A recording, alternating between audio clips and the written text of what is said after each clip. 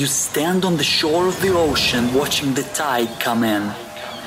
You sense the call of the sea beckoning to take you further. You step forward little by little, not knowing what to expect, but expecting more. You keep going as the ocean calls you to enter in to deeper waters.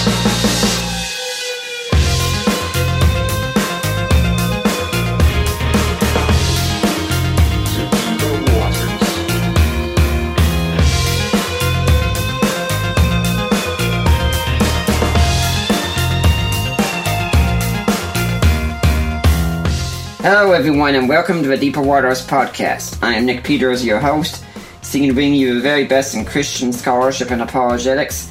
And today we've brought back one of our favorite guests. Although yes, I am biased on this end, no doubt about that. But we're talking today about gospel differences. A good question to ask, why are there differences in the gospels? You go to Matthew and you read a story, and then you go to Mark or Luke and you read that same story, and that story, it doesn't seem entirely the same. You can tell it's the same story, but there are some differences there. Does this affect reliability of the New Testament? Does this affect inerrancy? So in order to answer the question, why are there differences in the Gospels, I brought on the man who wrote the book, Why Are There Differences in the Gospels? My guest, you can hear him laughing now, my guest is in fact Mike Licona. He has a PhD in New Testament Studies from Pretoria, which he completed with distinction. He serves as the Associate Professor in Theology at Houston Baptist University. He was interviewed by Lee Strobel in his book The Case for Real Jesus and appeared in Strobel's video The Case for Christ. He's the author of numerous books, including Why Are There Differences in the Gospels, where we can learn from ancient biography, which we're talking about today, published by Oxford University Press. The Resurrection of Jesus, a New Historiographical Approach, from IVP Academic, and Paul Meets Muhammad from Baker, co-author with Gary Habermas as well, the award-winning book The Case for the Resurrection of Jesus from Krager, and co-editor with William Dembski of Evidence for God, 50 Arguments for Faith from the Bible, History, Philosophy, and Science, which was done through Baker.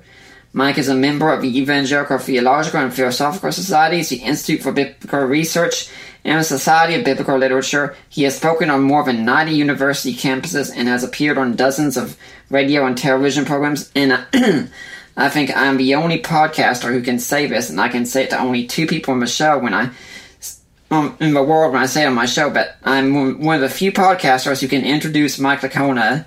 Just one of three possible people in the world I can think of who can introduce him and say, "Welcome to the show, Dad." Yes, thanks, son. Now, this isn't just friendly talk going on here. I can say that as well as his son could say that he ever did in podcasting, and his daughter, who I am married to, could say that. So this isn't just friendly talk, is it? That's true. That's very true. Now, Mike, if my audience doesn't know who you are, could you tell us a little bit about how you got to be doing what you're doing?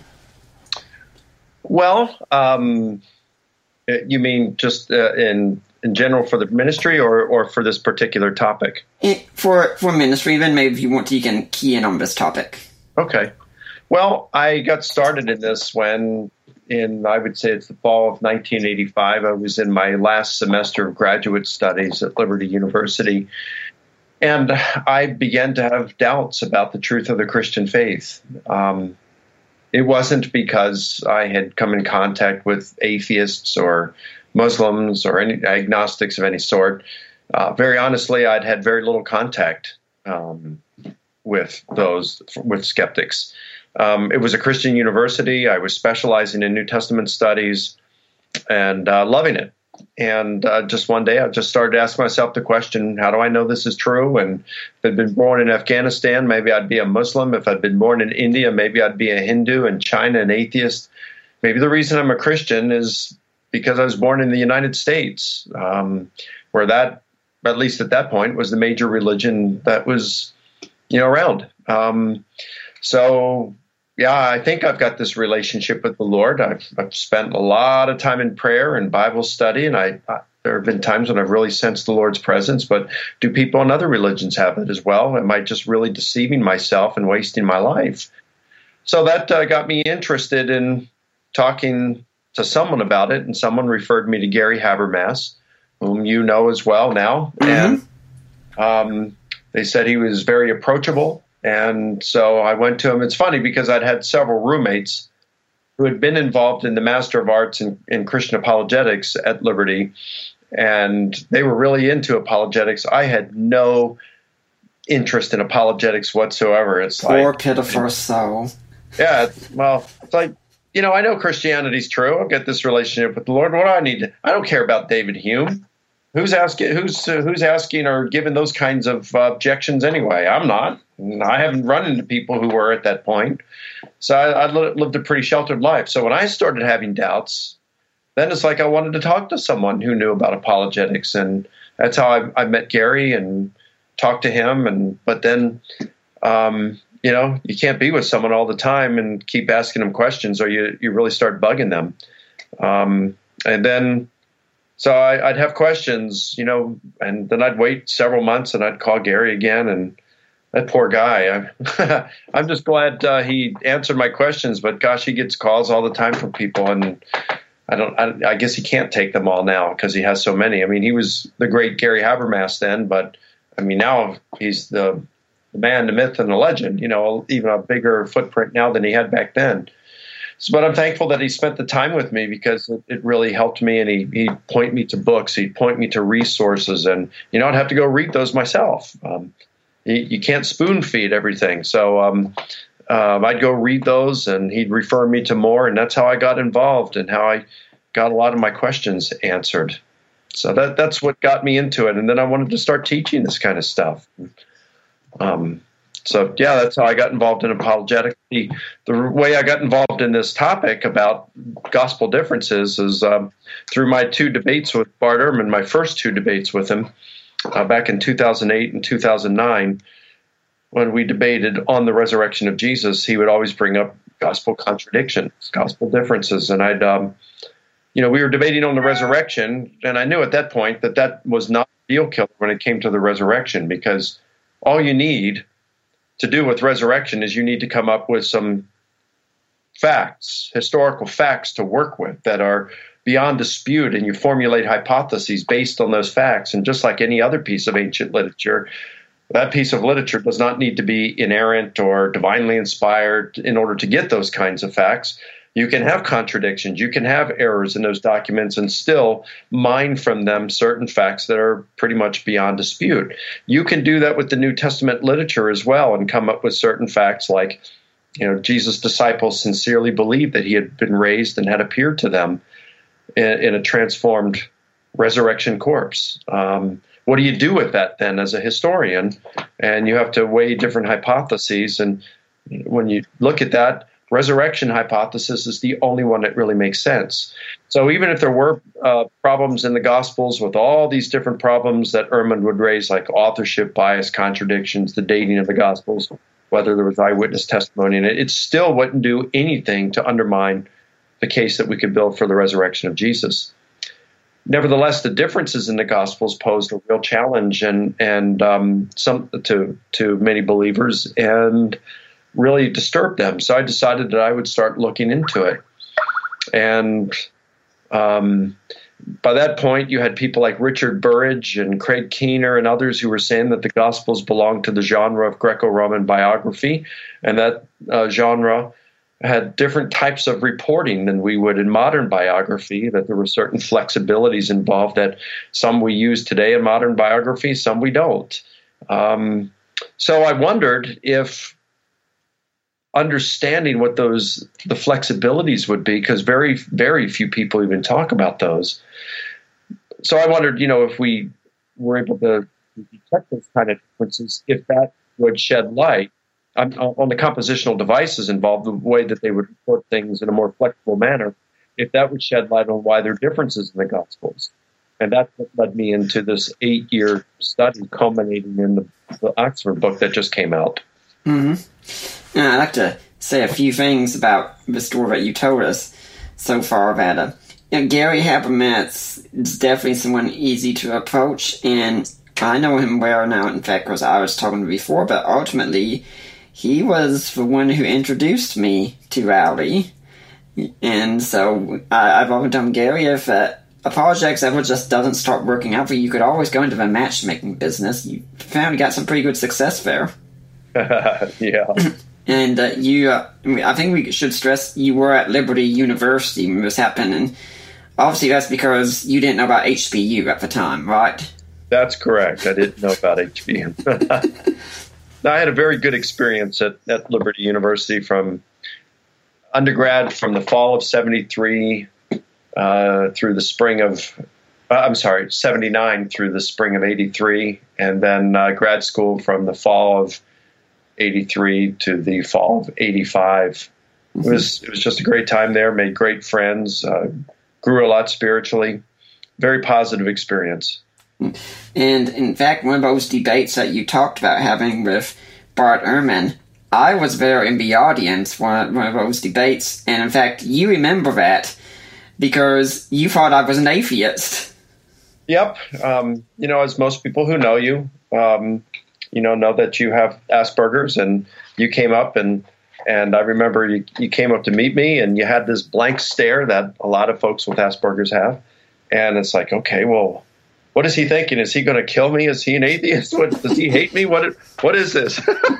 So glad I was mistaken on that. Yeah. So am I. Now, when we're talking about this book, Why the Differences in the Gospels, one of the things I'd like to say at the start, and I think this is a good principle for research, is that one of the impressive things that you were surprised by this was that Oxford published the book. And a lot of people, I think, would look and say, well, what does that really matter? I mean, sometimes when I tell you about a book, you're saying, well, who published it? And some people might think, is he being pedantic? Is it just trivia that he's wondering? Why does the publisher matter so much?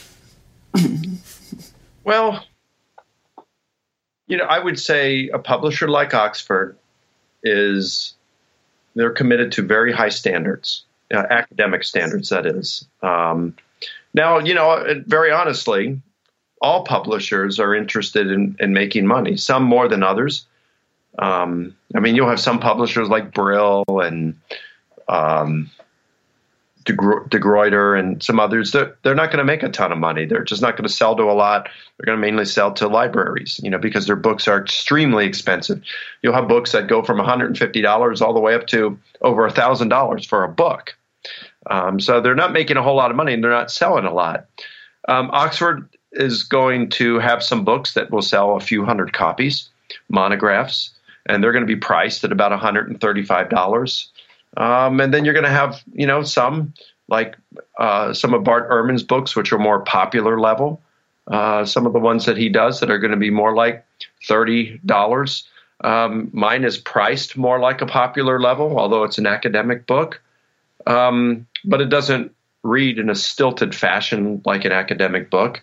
It's not going to be a real simple read like The Shack, or a lot of other popular level books. But it's an academic book. It's going to have a lot of information in it. But I guess the bottom line, Nick, is that one like Oxford has a reputation that they have to uphold. They don't want to put out any kind of junk. And I can tell you that before my book even got accepted, the manuscript the book proposal, they sent it out to 3 scholars and said, okay, here's this idea given by this author, and what do you think? And it was in the various fields of classics and New Testament studies. And if any of them come back and say, hey, this is not a worthy contribution, this has already been done, this is not worthy of Oxford publishing it, unless all 3 of them come back with that, then they scrap it. So and sometimes they'll make exceptions and do things like that. But when you get a really good academic publisher, they've got a reputation they have to uphold. That doesn't mean if you don't get published by Oxford that you're a bad author or that you have. Wow, I mean, Oxford has been a good publisher for me, but IVP and Baker were excellent publishers, and I'd say they were just as good as Oxford, just as good, and they put out really good stuff. So, but I would also say that because I published with Oxford now, you know, you'd have some that say, well, he's only publishing with the evangelical publishers. Well, not anymore, right? Right. And I stress this because we live in a day and age where most anything on the internet can be seen as reliable and such. Yeah. And of course, we have to be cautious with that because, I mean, I've got some stuff that's self-published, as it were, on Kindle and such, and I think it's pretty good stuff. Some other people might disagree. It doesn't mean it's bad, but it does mean, though, that if you can bypass the regular means of publishing, it doesn't mean your ideas necessarily should be taken seriously. But if you go through real academic publishing houses and such, that carries a lot more weight. So I do tell people, when you're looking at a book, find out who published it. It really tells you a lot about it. Yeah, that's true. I mean, it's true to an extent, of course. Yeah. And you're right about the self-publishing. If a person can, they ought to try to get published. It does add credibility. It is difficult to get published, especially the first time, because there are so many out there trying to get published.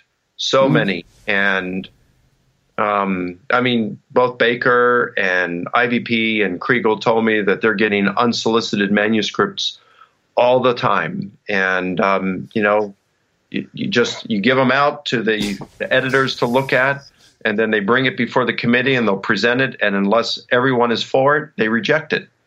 So, I mean, it's hard to get published, to get started, and especially the first time.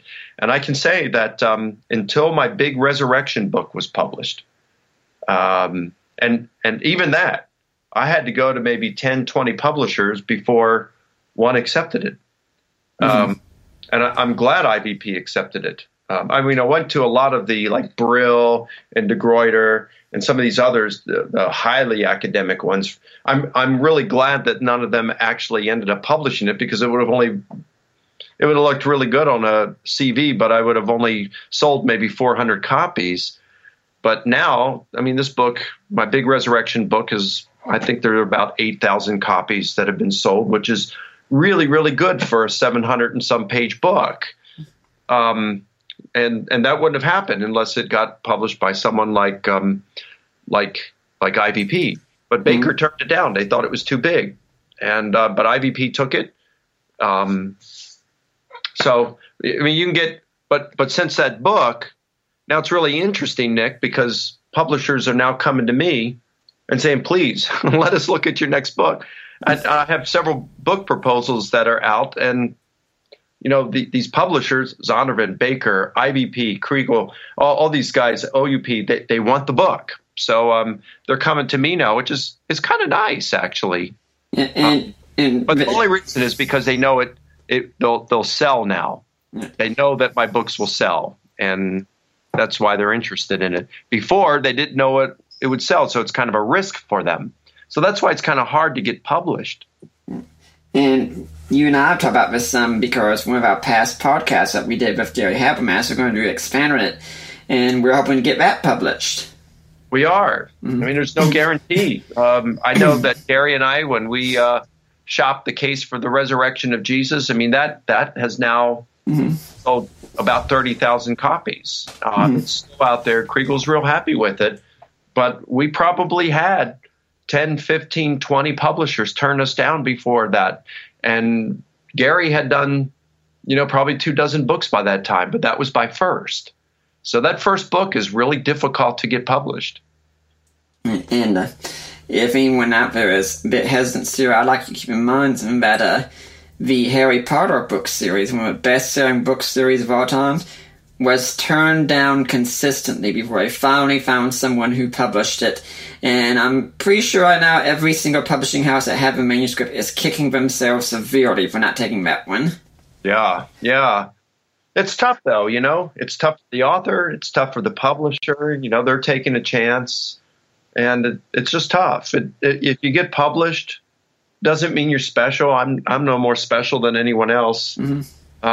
I mean, my books, when I talk about the ones that are selling, and that's nothing compared to what Cold Case Christianity or Lee Strobel's books are selling for. Or Nabil Qureshi's. Or Nabil's. The more popular level apologetics books sell a whole lot more than more of the, the stuff with the hard academic content.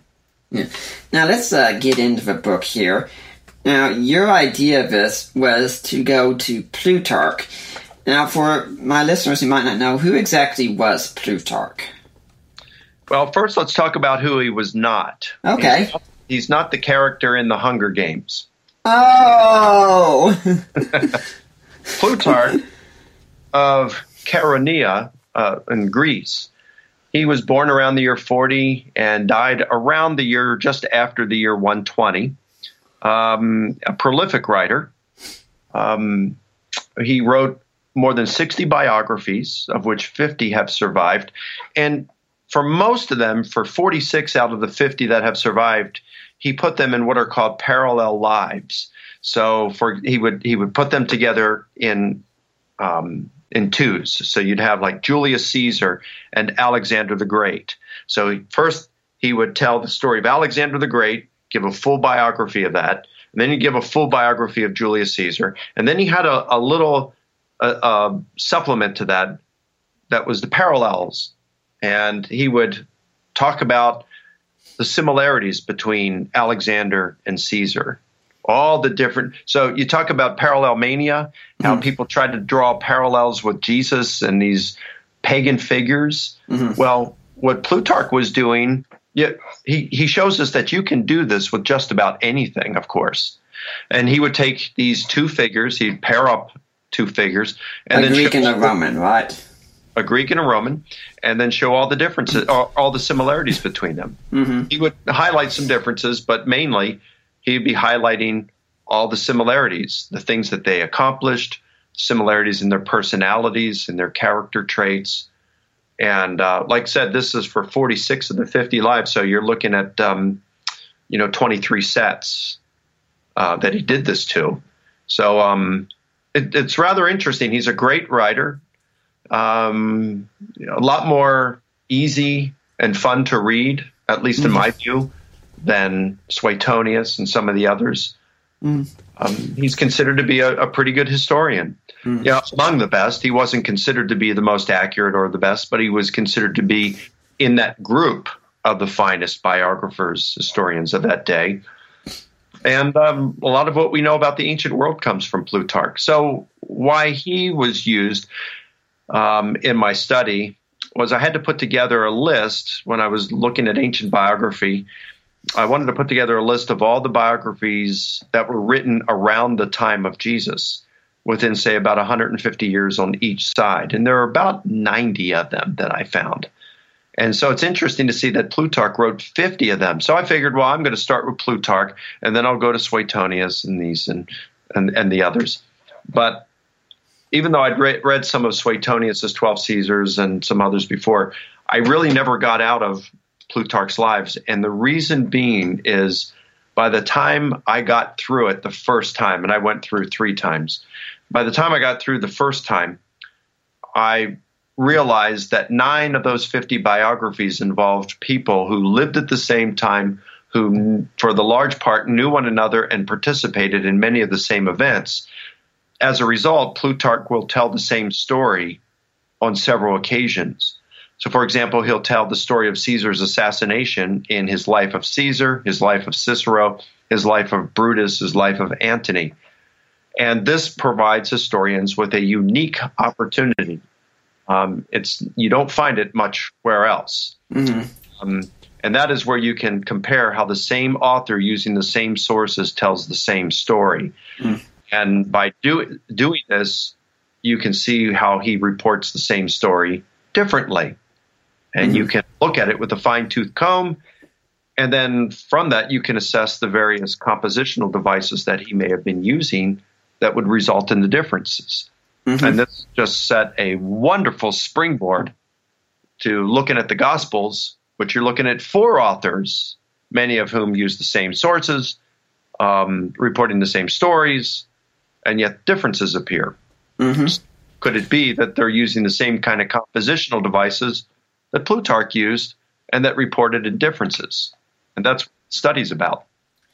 I think some other points we can make with comparison with the Gospels, where we look at the differences and similarities and such, also is that sometimes some of our critics will say that we should discount the Gospels because they're biased and they wrote with a motive.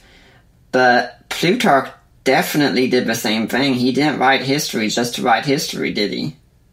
No, and usually the critics who say such things, they either have an axe to grind, or it's because they're just they're not studying ancient literature. They're just looking at the gospel text. And a lot of Christians do that as well, just look at the Gospels, they look at the New Testament, they have these preconceived ideas of what inspired Scripture should look like. What's really interesting is, and that was me as well.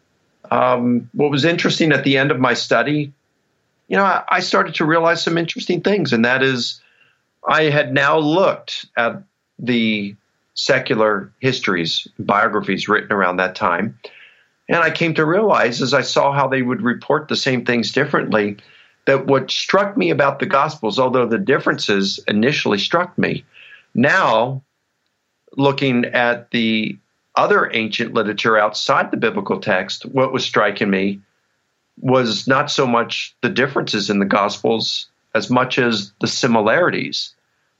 When Plutarch tells the same story, and I found within those 9 biographies, I found 36 stories that he tells 2 or more times, some as many as 7 times.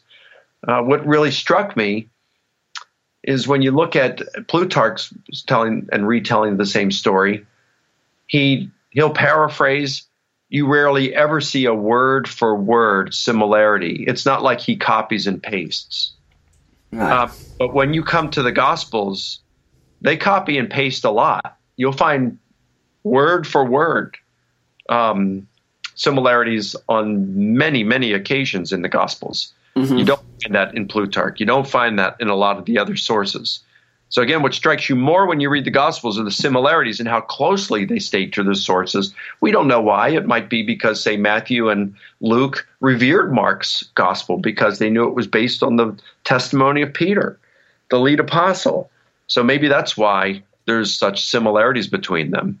Or if there's a Q source, whether Luke is using Matthew, Matthew using Luke, or Matthew and Luke are using a common source, which is just nicknamed Q, short for Quelle, the German word for source, which would be a lost source. It could be oral tradition. It could be written. For all we know, it might have been the notes that one of the apostles took while being with Jesus. You see how they stick to these sources far more closely than what Plutarch did with his sources or what Suetonius or Cassius Dio do with their sources. It's pretty interesting to see these things, but in terms of the bias, like you said, they're all biased. We're biased. The readers are biased. We're going to say that you can't believe a source because the source is biased. Then we could never trust an African-American historian who writes on slavery in the United States.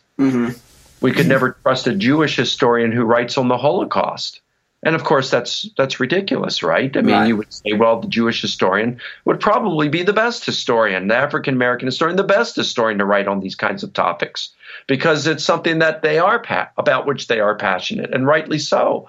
And so a Christian who had walked with Jesus or had known someone who had walked with Jesus would be precisely the kind of person that you would want writing one of these Gospels, a biography of Jesus. Another thing that keeps some people from being hesitant to trust the Gospels often is that the Gospels are anonymous, and this is supposedly a problem, but so are Plutarch's biographies, aren't they? All of them are. Plutarch's name does not appear anywhere in any of his biographies. The same can be said about Plato, Porphyry, the skeptic Porphyry, Galen, a number of them. They don't have their names on them. It doesn't mean that we don't have any idea. And anyone who says we have no idea who wrote the Gospels isn't following scholarship, or at least either that or they're being disingenuous, or they're saying they don't know who wrote the Gospels, but they're just saying scholars don't. Now, scholars have a pretty good idea who wrote at least some of the Gospels. The majority of scholars, I should say a slight majority, think or go with the traditional authorship of Mark, that Mark primarily got his information from Peter. The slight majority of scholars go with very close to the traditional authorship of Luke. They say that Luke was a traveling companion of Paul and got his information from eyewitnesses. Now, according to Craig Keener, I've asked him about this. This is what the majority of scholars say. They don't say that it was Luke, but they really don't give any reasons for rejecting Luke as the name of the person. But they do say it was a traveling companion of Paul who knew, and had also interviewed the eyewitnesses. So in the case of Mark and Luke, you've got two people who knew eyewitnesses and got information from them. When it comes to John's Gospel, I've asked Craig Keener about this. Again, I'm going to scholars who have just really, really focused on this stuff. And I think in terms of Keener for Luke and John, it's hard to find someone better than that who can address the question of what the majority of scholars are saying about the authorship of these. And Keener says that the majority of scholars today, and that's not only conservative, but it's also moderate, liberal, agnostic, atheist, Jewish scholars, those who have specialized with John, they do not think that John, the son of Zebedee, was the author of John's Gospel, the traditional authorship. I do. I follow Keener on this and Blomberg. I'm convinced by Keener's arguments on this. But even some evangelicals aren't. Like, for example, Richard Bauckham thinks that one of Jesus' minor disciples wrote John's Gospel. Ben Witherington. Ben Witherington thinks that it was Lazarus. Mm-hmm. And I know that sounds crazy, but actually Witherington presents a very compelling argument that, honestly, it would compel me if it had support in the early church fathers, but not a single one of them appeals to Lazarus. Lazarus' name is never mentioned as an author of John's Gospel. Everyone who mentions the author of John's Gospel says it's the son of Zebedee, except one and possibly two sources. So other than that, it's all across the board as John, the son of Zebedee. But that said, the majority of scholars today think that the author of John's Gospel was either one of Jesus's minor disciples or, as Dale Allison at Princeton thinks, whoever wrote John's Gospel used one of Jesus' disciples as their primary source. So in the case of Mark, Luke, and John, you at least have these gospel authors who are getting their information from the eyewitnesses. That's really strong. So to say we have no idea who wrote the Gospels, again, it's just flat out wrong. It is. It's just flat out wrong. We do have a pretty good idea who wrote those Gospels. And when it comes to Plutarch, the testimony we have actually comes from his grandson. Well, not really. You have what's called the Lamprias Catalog, and it has been falsely attributed to his grandson. Yeah, but it was written too long afterward because it's dated. We don't know exactly when it's dated, but a lot think that it's 3rd or 4th century. Plutarch dies at the beginning of the 2nd century. Mm-hmm. And given how long people lived back then, it would have been pretty difficult for that to have been his grandson. It's remotely possible, but it'd be pretty difficult. So the main evidence we have that Plutarch wrote it is from a document falsely attributed to his grandson. Mm-hmm. And yet I don't know of any classical scholar today who would say that Plutarch did not write those 50 biographies attributed to him, or the Moralia that's also attributed to him. Across the board they would say that Plutarch wrote these. Mm-hmm. So the evidence we have for the authorship of Matthew, Mark, Luke, and John is actually quite superior to the evidence we have for the Plutarchian literature. So it's pretty good what we have. And another parallel we can talk about this is that so many times those critics that you encounter, especially ones in my audience for encountering on the internet, would be told, yeah, the Gospels, they're so late. I mean, these are written decades after the events. That's far earlier than Plutarch's events were, aren't they? Well, for most of them, yes. Not for all of them. I mean, Plutarch is writing about Otho and Galba, who are in the late, I think they reigned in the late 60s. They both had short reigns because they both were about to be killed. Otho killed himself, and I forgot what happened with Galba. But he wrote on them, and let's just put them around 70. So at the most, he's writing about 50 years later, but he's probably writing about them earlier than then. So yes, in some cases, he's writing about some people a little bit earlier than we have with the Gospels. But for the most part, like when he's writing about the major figures like Caesar, Cicero, Pompey, and Antony, Brutus, he's writing about 140 years after those figures had died. More than 140 years later.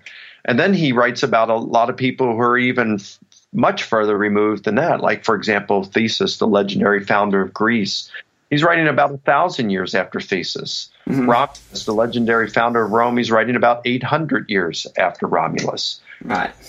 So now, in fairness, he says that in the first chapter of his life of Theseus, he's pretty much saying that for Theseus and Romulus, and he's writing them as a pair. He says that, don't be under any illusions that this is accurate history. But he does say that the people that he had written about that are more toward his own time, people like Caesar and Cicero, that these were expected to be historically reliable because he had good sources. Well, wow, if 140 plus years later is fine, and we look at this as we can be confident and pretty confident in the historical accuracy, then we ought to be pretty confident in the historical accuracy of the Gospels, whose authors are writing within 35 to 65 years of the events themselves and got their information, for the most part, from the eyewitnesses. Yeah, I'm thinking about how Richard Carrier once responded to someone, her name escapes me now, it might have been Groveheis, I don't know for sure, but he was just saying that there's more evidence that Jesus rose from the dead. There's a better case that Jesus rose from the dead and met Caesar across the Rubicon. And Carrier talks to his audience of college students and says that all the great historians of the age mention it. It's Appius, Suetonius, Plutarch, Cassius Dio, and all these college students no doubt were eating it up. And I'm thinking, could you maybe mention that this first source that you have would be 100 years later after the event? Yeah. And you know what? It's not every ancient source that mentions it. There are only 4 who directly mention the Rubicon crossing. And the earliest is like 65 years later. And then the latest is 150 years later. So you have these 4 sources that directly mention it. And they're mentioning it within 65 to 150 years later. With the Gospels, you have direct mention of Jesus within 35 to 65 years. Now, Carrier could say that you do have Caesar's commentaries, and you have some others who write about him. They do not mention the Rubicon crossing. However, they do give us indirect testimony to it because they'll say that he's in such and such a place. And then they report that he's at another place as he comes on Rome to attack Rome, and he would have had to cross the Rubicon to get there. So even though he doesn't mention the Rubicon crossing, you can infer the Rubicon crossing for sure from reports. And we can also say at Plutarch's writings, if someone wants to bring up miracles, Plutarch's writings also contain a lot of activity that could be considered miraculous or paranormal, doesn't it? Yes, I mean there's several things in there. There are portents that are mentioned, comets and eclipses of the sun. Phantoms. Phantoms. There's in fact, when Brutus and Cassius were fighting Antony and Octavian at Philippi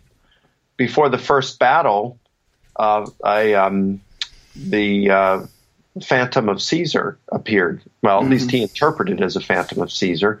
But this like ghost, an apparition appeared to him at night, scared him. Of course. And said, I will see you. And Brutus looked at him and said, I will see you, meaning on the battlefield. And he was victorious that next day. Well, then, before the next battle at Philippi, the same Philippi that Paul wrote a letter to the church there later on, the apparition appeared again to Brutus, and he knew that was a portent that he would be defeated, and he was. So, you've got these kinds of things, and you'd say, well, was that supernatural? Did that actually happen? I don't know. I don't know. Apparitions do happen. I know people to whom apparitions have appeared. And you say, well, they were hallucinating. They have a mental illness or something. No, a friend of mine, Pat Ferguson, she had an apparition appear to her one morning at 2:30. And a friend of hers she had not seen for several years. And then, about 26, 27 hours, 30 hours later, she learns that this friend, died at the very moment she was awakened and seen this apparition. So I'm not going to say that these alleged apparitions that appeared to Brutus and some others that they're fake. But your point, though, is that even these other ancient authors like Plutarch, like Suetonius and others, they report supernatural things in their accounts, right? Yeah. I use a different word than you do, but yes, I think we kind of mean the same thing. I think Dale Allison also about having an apparition, didn't he? Yes, he has. He's had at least one of a friend of his, a girl who had been married to one of his friends, and he said that she appeared to him, startled him, and did not speak, if I remember right. It's been years since I read his account. And it was either him or his family members who they had apparitions appear to them on some occasions and imparted some information to them. Like it was like call someone and wish them a happy birthday, and it had been their dad's friend or something, and they called, and it happened to be that guy's birthday on that very day that they were calling. So sometimes you get this. I don't know how you explain these in natural terms. I don't know why they happen. Yeah. I can't explain them. You say, well, are they compatible with the Christian view? I don't see why they're incompatible. I don't know that the Bible actually talks about them other than saying we shouldn't seek something like that. But if it does happen, I don't know that it's outside the Christian worldview. I find the stuff kind of interesting. I don't seek after it. I don't want to seek after it. I don't particularly want to experience it either. But these things do happen. Mm-hmm. Yeah. Now, I think one analogy we could use to explain this, the whole research you're doing here, is that sometime last year, you and me and your son Zach all went to a Braves game together. And we all left from your house, and we all rode there together. And I can imagine if we got back and you were listening to something in the car and you wanted to stay there, and let's suppose that Zach wanted to say, well, maybe it was sports related. I go in first. Your wife Debbie is there, my wife Allie is there, and we say, how was your day today? And I tell them a bit about it and say, we've been driving for a while, I need to go to the restroom. And so I go to the bathroom. Then Zach decides he's going to come in, he's tired of waiting up there. They say the same thing to him.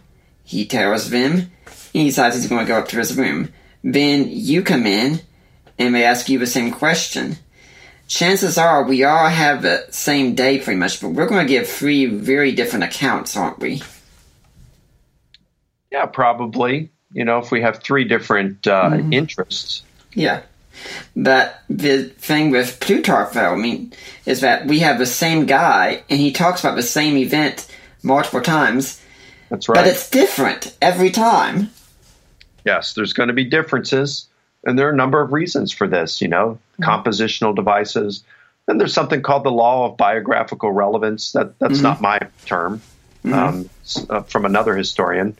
But the law of biographical relevance is basically that the author is going to focus on some things that are more relevant to the subject, the main character of that particular biography. And that's going to result in things like literary spotlighting. So, for example, when Crassus is given some letters to deliver to Cicero and the Senate, warning them of Lucius Sergius Catilina, of his rebellion that he's planning. When you look at the life of Cicero that Plutarch writes, it's Crassus and there are two other guys, I think Metellus and Marcellus, that go with Crassus to Cicero's house, and they deliver the letters. But in the life of Crassus, Plutarch only mentions Crassus, who takes the letters and goes to Cicero's house. So that's shining a literary spotlight on Crassus because he's the main character, and Metellus and Marcellus, they don't matter. They're not, they really don't matter within the biography. So he only mentions Crassus. He doesn't say only Crassus, but he only mentions Crassus. His spotlight is on him. And that would be due to what is called the law of biographical relevance. That's all that matters. Or they might tell the story, from Caesar's perspective within Plutarch's Life of Caesar. But if you're looking at it from Brutus's perspective, then he tells the story a little bit differently in the life of Brutus. That will account for some differences. But most of the differences are deliberate because of compositional devices, some of which are prescribed in what are called the compositional textbooks in antiquity. Yeah. Now, when you talk about the one person being left out and such, this could help explain, for instance, were there two demoniacs or one? Were there two angels at the tomb or one? Wouldn't that be the same kind of principle? It would be. That could certainly be literary spotlighting. And I think that's probably the case when it comes at least to the women women going to the tomb, Mary Magdalene only being mentioned in John's gospel because she was the major woman there. The angel, only one mentioned in Mark and Matthew, probably because they're shining the spotlight on the angel who's making the announcement. It doesn't say only one angel, but it only mentions one in Mark and Matthew. The fact that Mary in John's gospel comes back, even though it's only Mary mentioned, but the fact that she comes back and announces to the disciples they've taken the Lord and we don't know where they've laid him suggests a literary spotlighting. The fact that you have the Emmaus disciples, in Luke's gospel, you have the women come back and it says that Peter got up and ran to the tomb and found it as the women had said, whereas John has Peter and the beloved disciple running to the tomb. Well, 12 verses later in Luke's gospel, after saying Peter got up and ran to the tomb and found it as the women had said, Jesus is talking to the Emmaus disciples, and they said, hey, and they don't realize it's Jesus. Their eyes were kept from recognizing him, Luke says. And Jesus says, what happened? Well, they crucified Jesus, but some of our women folk went to the tomb this morning and said they saw angels, then said he had been raised. And then some of our own went to the tomb, plural, went to the tomb and found it just as the women had said. That's 12 verses after Luke had just mentioned Peter going to the tomb. So there seems to certainly be some clear cases of literary spotlighting that are going on in the Gospels, and can easily account for many of the differences. Yeah, and I think too often what we do is we kind of treat the Gospels like they should be modern biographies and tell everything explicitly and such, and it's just not going to happen that way, is it? No, and it's unfair to have those kind of expectations. I mean, you think about it, what if a modern historian was writing about the events of 9/11 and made the comment that these, in a final summary chapter, and said, in conclusion, all the events that occurred on 9/11 were earth-shaking. We would not condemn him for saying such a thing because that is an idiom of 21st century English. He's not trying to deceive, and someone reading this 100 years from now, 200, 500 years from now, it's their responsibility to understand the idioms. It's not the responsibility of us writing in the 21st century to try to guess what a person like that is going to be, how they're going to be reading things 500 years from now.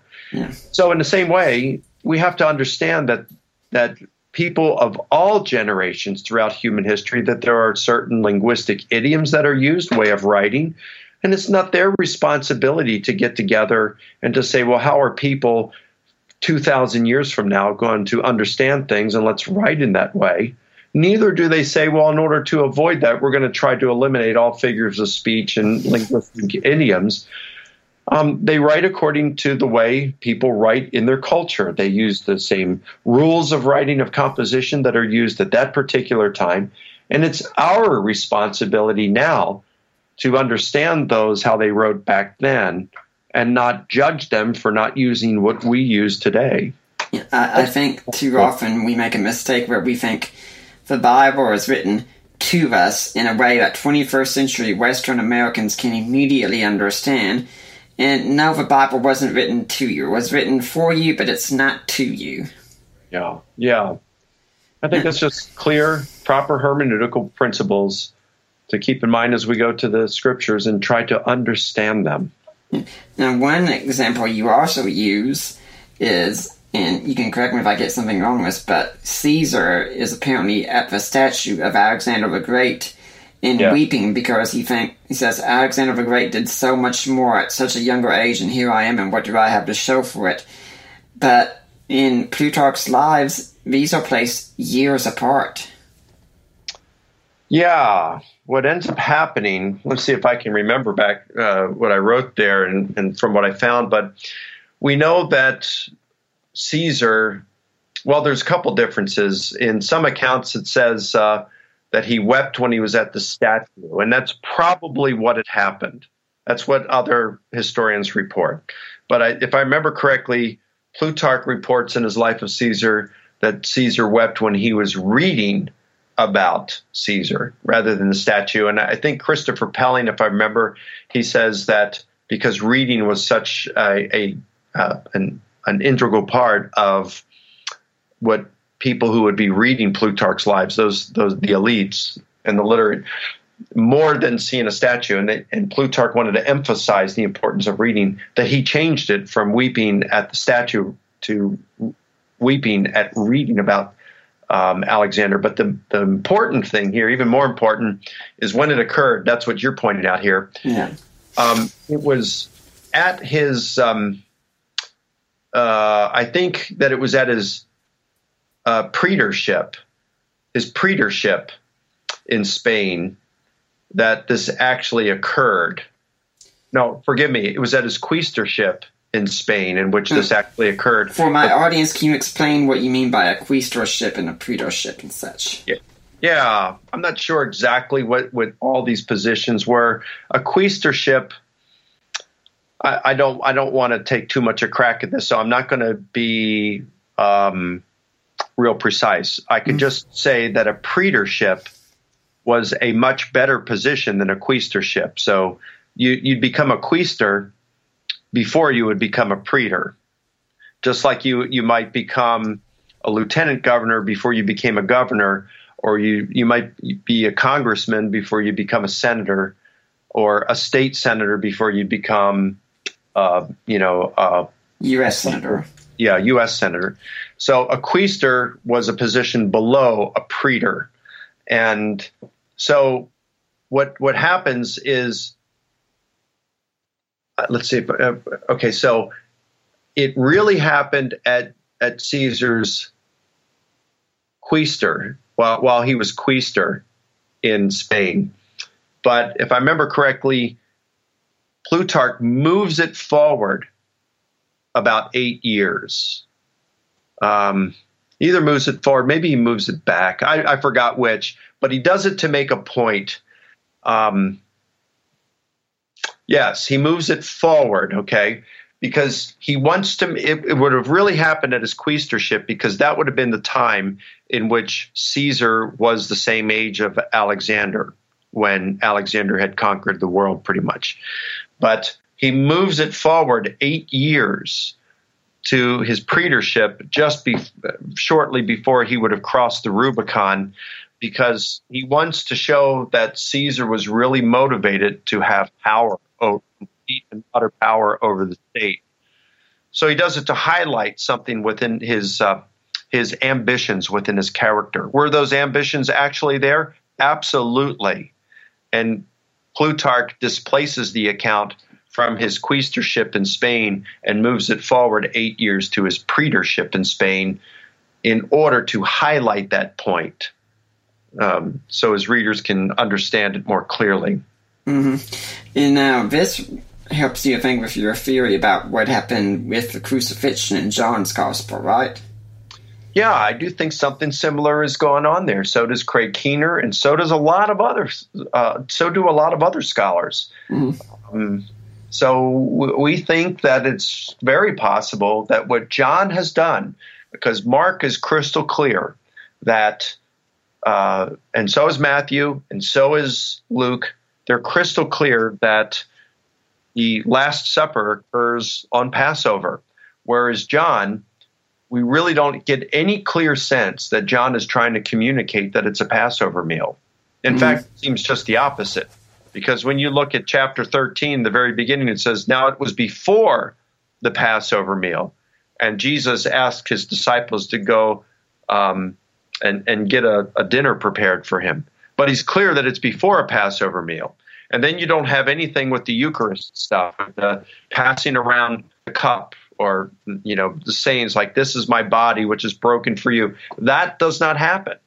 So it's almost like he's trying to paint a picture of this as though it is not a Passover meal. Mm-hmm. And then Mark says that Jesus was delivered over by Pilate to be crucified at 9 a.m., whereas John has it just after noon. So Keener proposes, and others have proposed, that what John is doing here is displacing the time of Jesus' crucifixion, the day and time, to highlight that Jesus is our Passover lamb and the burnt offerings for our sins. Because the Mishnah says that when the Passover falls on a Sabbath, the typical burnt offerings, which would be offered at about 2:30, are to be moved back 2 hours to accommodate the sacrifice of the Passover lamb. So if you move it back 2 hours, that puts it around 12:30 or just after noon. And then when Jesus is delivered to Pilate, it says they don't go into the praetorium with him so that they wouldn't be defiled and could celebrate the Passover that evening.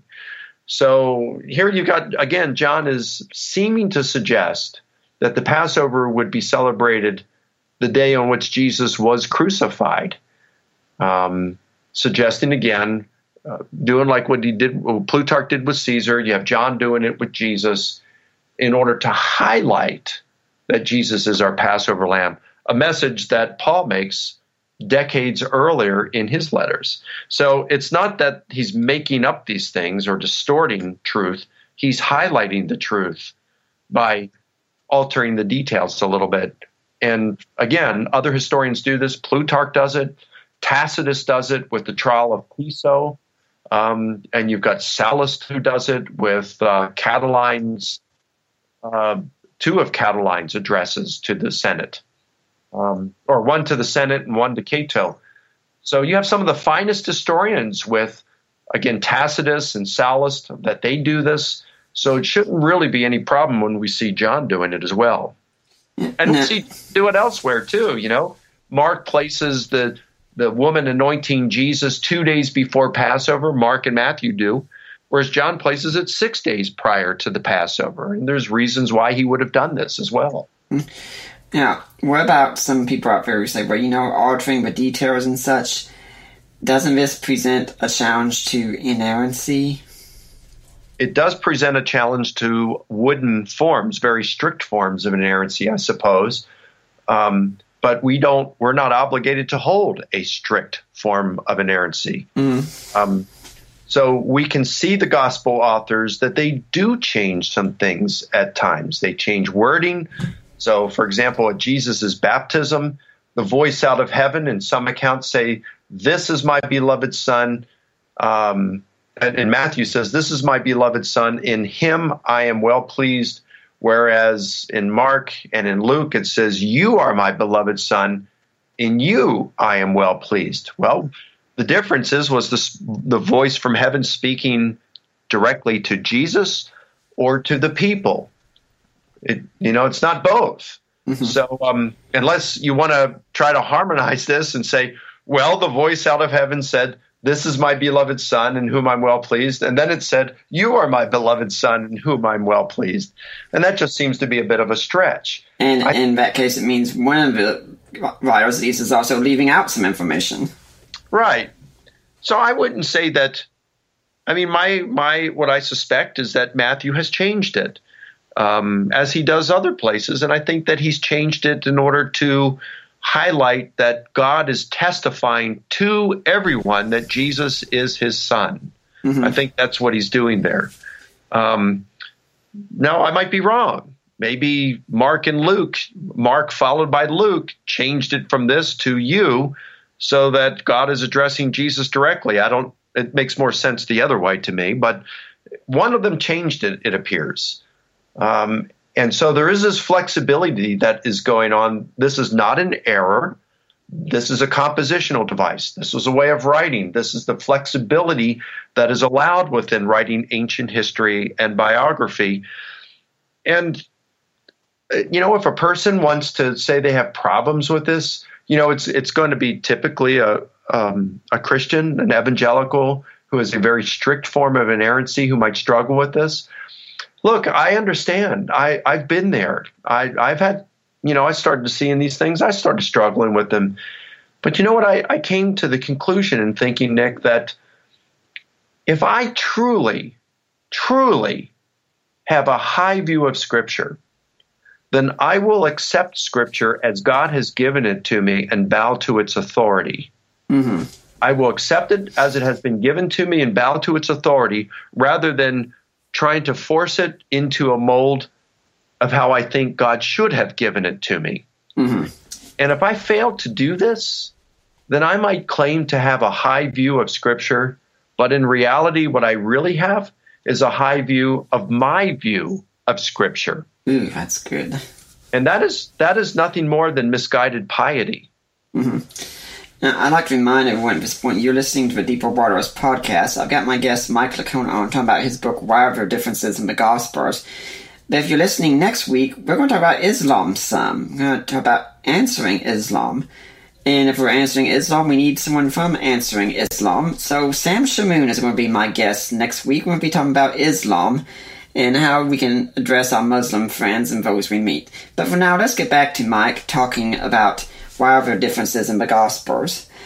Now, I think some readers might say who are Christians, especially looking to say, where the Plutarch stuff, that's really interesting, but what I want to get to is the stuff about the Gospels and what's in the Gospels, because that's one that is more relevant to my life and such. Now, one thing that we could give you a chance to clear the record on, here's some, is there's some controversy when you're on my friend Jonathan McLatchy's program about the feeding of the 5,000, which was jumped on immediately by some fans who were saying that Mark was confused. Now, it's my thing that you probably misspoke, just like Bill Craig once got up and ardently defended that 2 + 2 = 5, without obviously realizing that he was getting his words confused. So, what is your stance on the feeding of the 5,000? I think it occurred. There's no doubt about that. The challenge comes with what happened afterward. Mm. So, you look and Mark doesn't tell us where the feeding occurred, but he says immediately after the feeding, Jesus instructed his disciples to get into the boat and to cross over to the other side to Bethsaida. Now, I want you to imagine the Sea of Galilee as we look at this. Mm-hmm. The Sea of Galilee kind of looks like the continent of Africa, okay? So think of it as the continent of Africa or as a clock. Mm-hmm. And we're looking at the north end. So the Bethsaida would be at about 1 o'clock. Okay. So and Capernaum is probably around 11 o'clock. So, all right. So now here's what happened. Mark doesn't tell us where the feeding occurred, but he says he instructed them afterward to get into the boat and to cross over to Bethsaida. So they're to go over to the other side of the lake to Bethsaida, to 1 o'clock. Now, then you've got Luke. He doesn't tell us where, actually, he doesn't even talk about the crossing, but he tells us that the feeding of the 5,000 occurred at Bethsaida. Uh-huh. And what's interesting, then John, Matthew and John are pretty much like they're compatible with Luke. So Luke doesn't talk about the lake crossing afterward, but he says that the feeding occurred at or near Bethsaida. So maybe it occurred. So you got Luke says it occurred there. John says, or Matthew tells them that they're to cross over afterward to the other side to Gennesaret. So that's right below Capernaum. So think of that as at 10 o'clock. Capernaum's at 11, maybe a little below that, but let's say Capernaum's at 11 and Gennesaret is at 10. So Matthew tells him to go across to Gennesaret at 10 o'clock. John tells him to cross over to Capernaum, which is at 11 o'clock. And Luke doesn't say where, but he tells that it's at or near Bethsaida is where the feeding occurred. So that would make perfect sense with what Matthew and John have. But Mark says after to cross over to go to Bethsaida. Well, how could they do that if they're already near there? And some have said, well, maybe what happened is they started to go and to Bethsaida and they got blown off course and ended up in Capernaum. The problem with that is that John says he told them to go to Capernaum and then they landed where they had intended. So they weren't intending to go to Bethsaida. They were intending to go to Capernaum. So you got this difficulty here. And I deal with it in my book. And, I look at a number of options in the book. One of the options is that Mark got it confused. Mark was not from the area. He heard from Peter. Maybe he's reporting this after Peter had died. We don't know when he was reported. Maybe he just forgot. He was not familiar with the landscaping around there. And he was just confused. All right, that's not a big deal. My wife and I, shortly after we were married, we stayed at the same hotel, a fancy hotel. We went to a conference, and after the meeting and dinner that night, we came back to the room. I saw that the lights were on, the radio was playing. They pulled down the sheets and put mints on our pillows.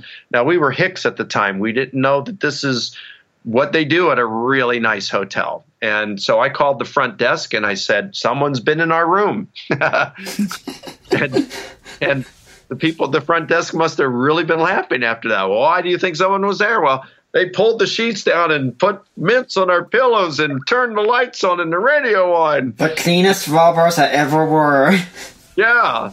So, now Debbie and I both remember that event. The difference is that she thinks that event occurred in Richmond, Virginia, and I said it was in Dallas, Texas.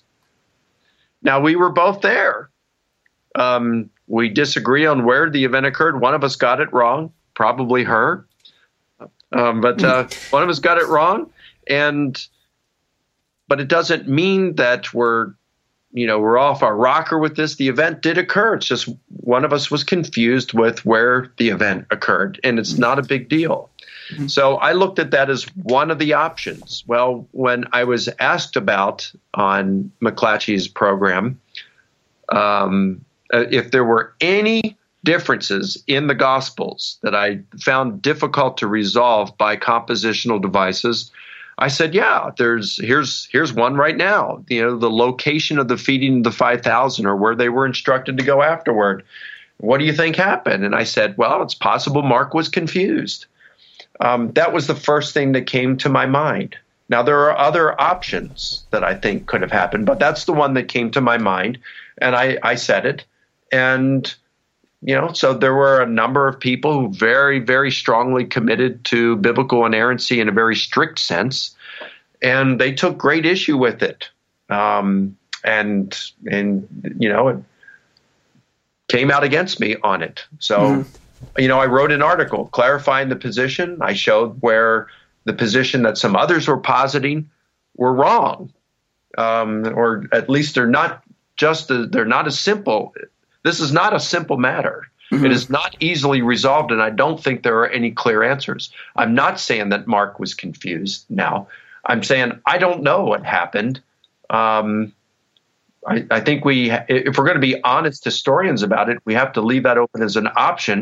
And they'd say, well, you can't because the Bible's inerrant. Well, how do you know that the Bible's inerrant? This could be the one thing that could show that it's not, at least in a strict sense. If the Bible's inerrant and all that it teaches, well, then it could still be inerrant because that's just a peripheral detail. It's insignificant.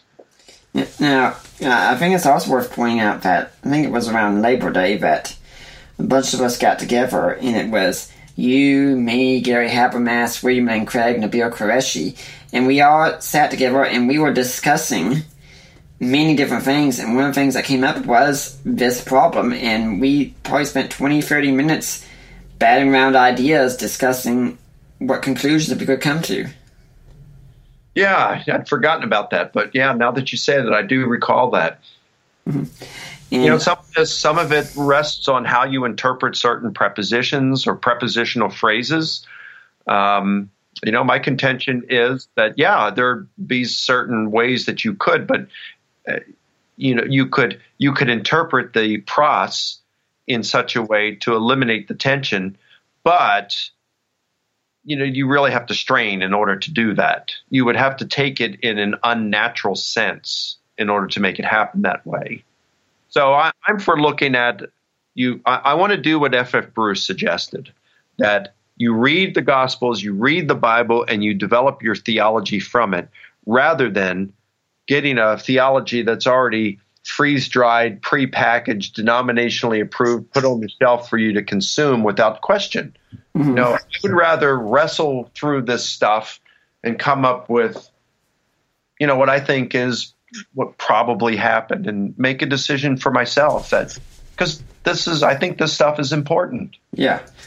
And interesting, while we were discussing it, we ended up having a discussion about what really happened with one of Nabil's stories, and we couldn't agree on that, and you and Gary and he were all there, and none of you could agree on what happened. Until the end. We were able to harmonize that. So, that story was, what happened after my debate with Shabir Ali. And Nabil, I think he wrote about it in somewhere. Seeking Allah, Finding Jesus. Okay. And he says, he comes out and he said, he said, all you Christians have over this is, over Islam is the resurrection. And Gary said, did you hear yourself? And that's how Gary remembered it. That's how Neil remembered it. But that's not how I remembered it. And I said, look, I know my memory's not perfect, but the way I recall it is David and Gary were walking ahead of Nabil and I. And Nabil, as a Muslim in that time, said to me, I think you won this debate against Shabir. And, I'm really giving this some thought, but the only thing I really at this point think that Christianity has over Islam is the resurrection. And I said, Nabil, did you hear yourself on this? The only thing we have is the resurrection? I mean, if we've got the resurrection, the game is over.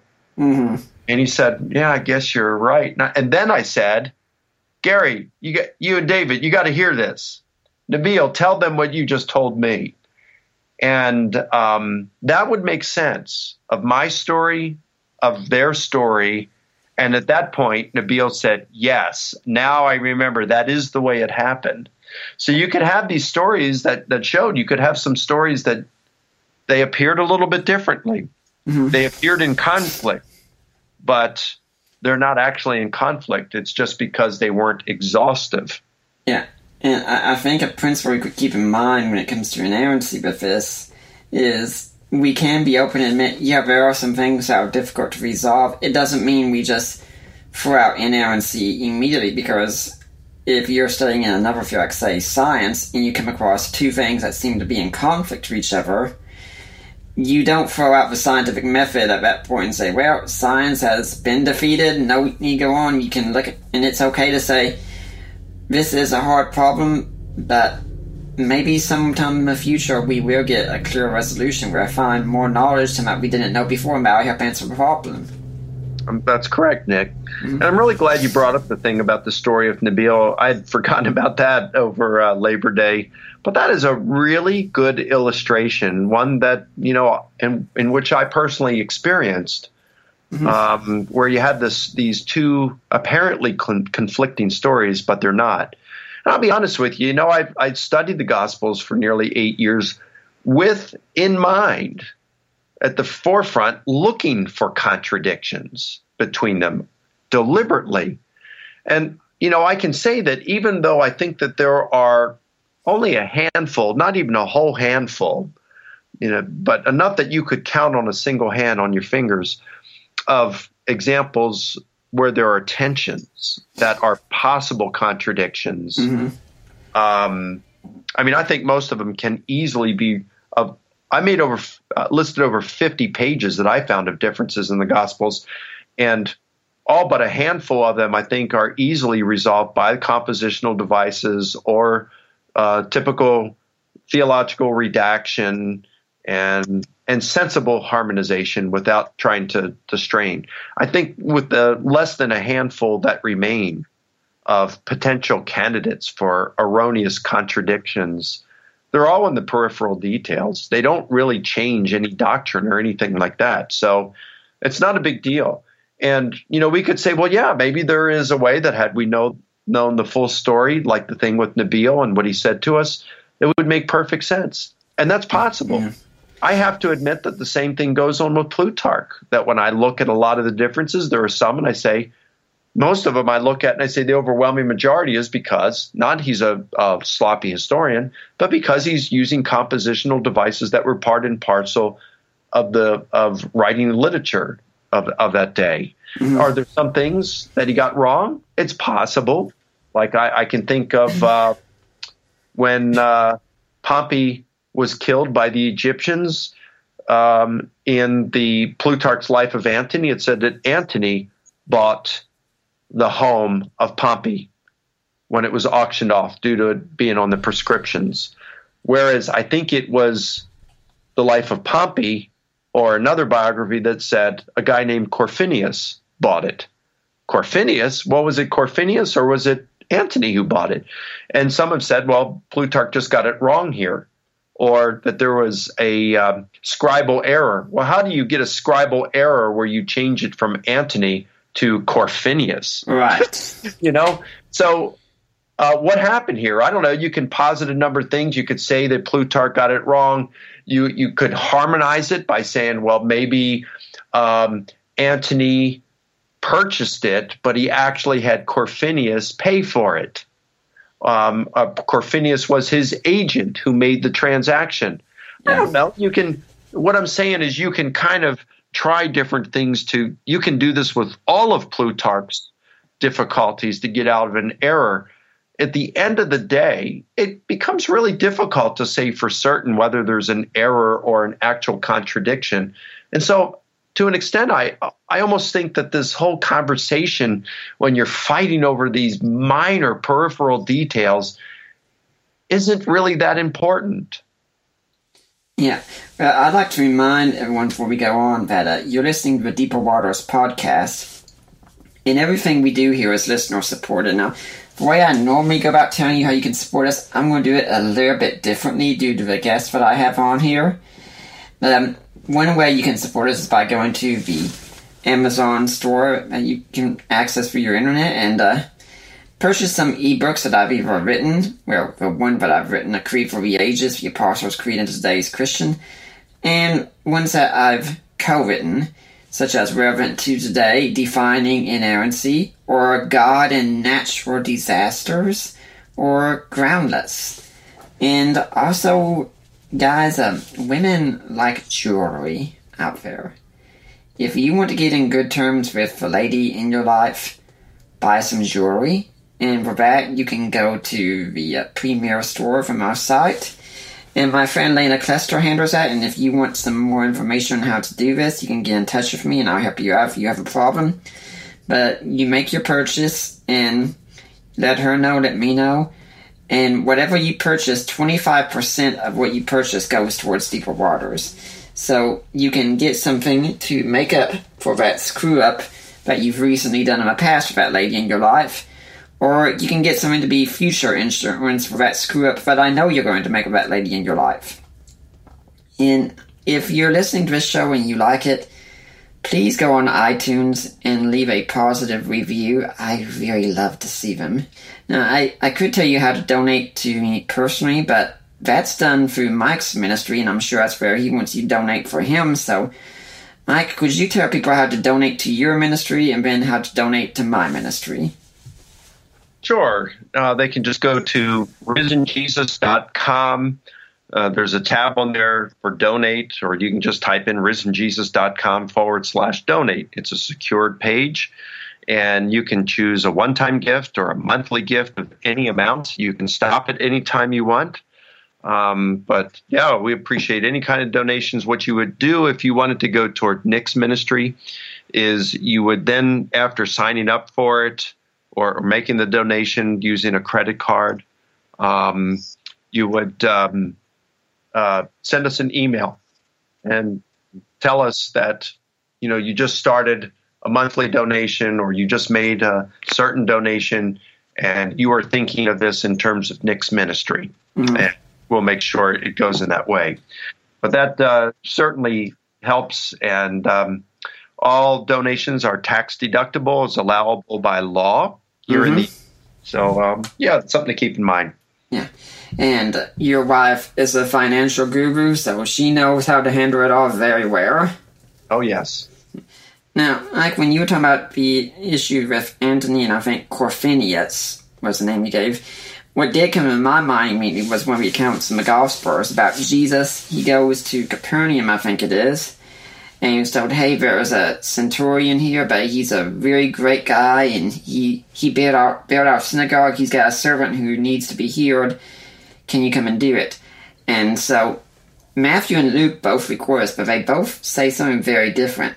In one of them, the elders come out, the people come out to meet him and say, hey, he says he's not worthy and such. And the other one, the centurion himself says is said to have come out and met them. That's correct. Luke is the one that has the Jewish elders come out, and then even then, after they ask Jesus to do it for the centurion, he says, "Let's go." And when the centurion finds out about it back at his home, he sends some friends out and tells Jesus.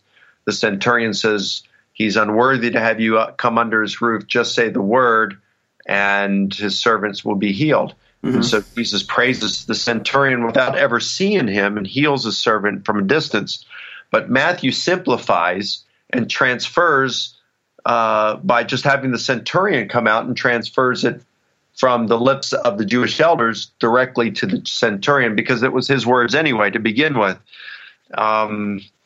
So he goes out and meets him himself. Well, we find something very similar with this simplification and transferal in Plutarch.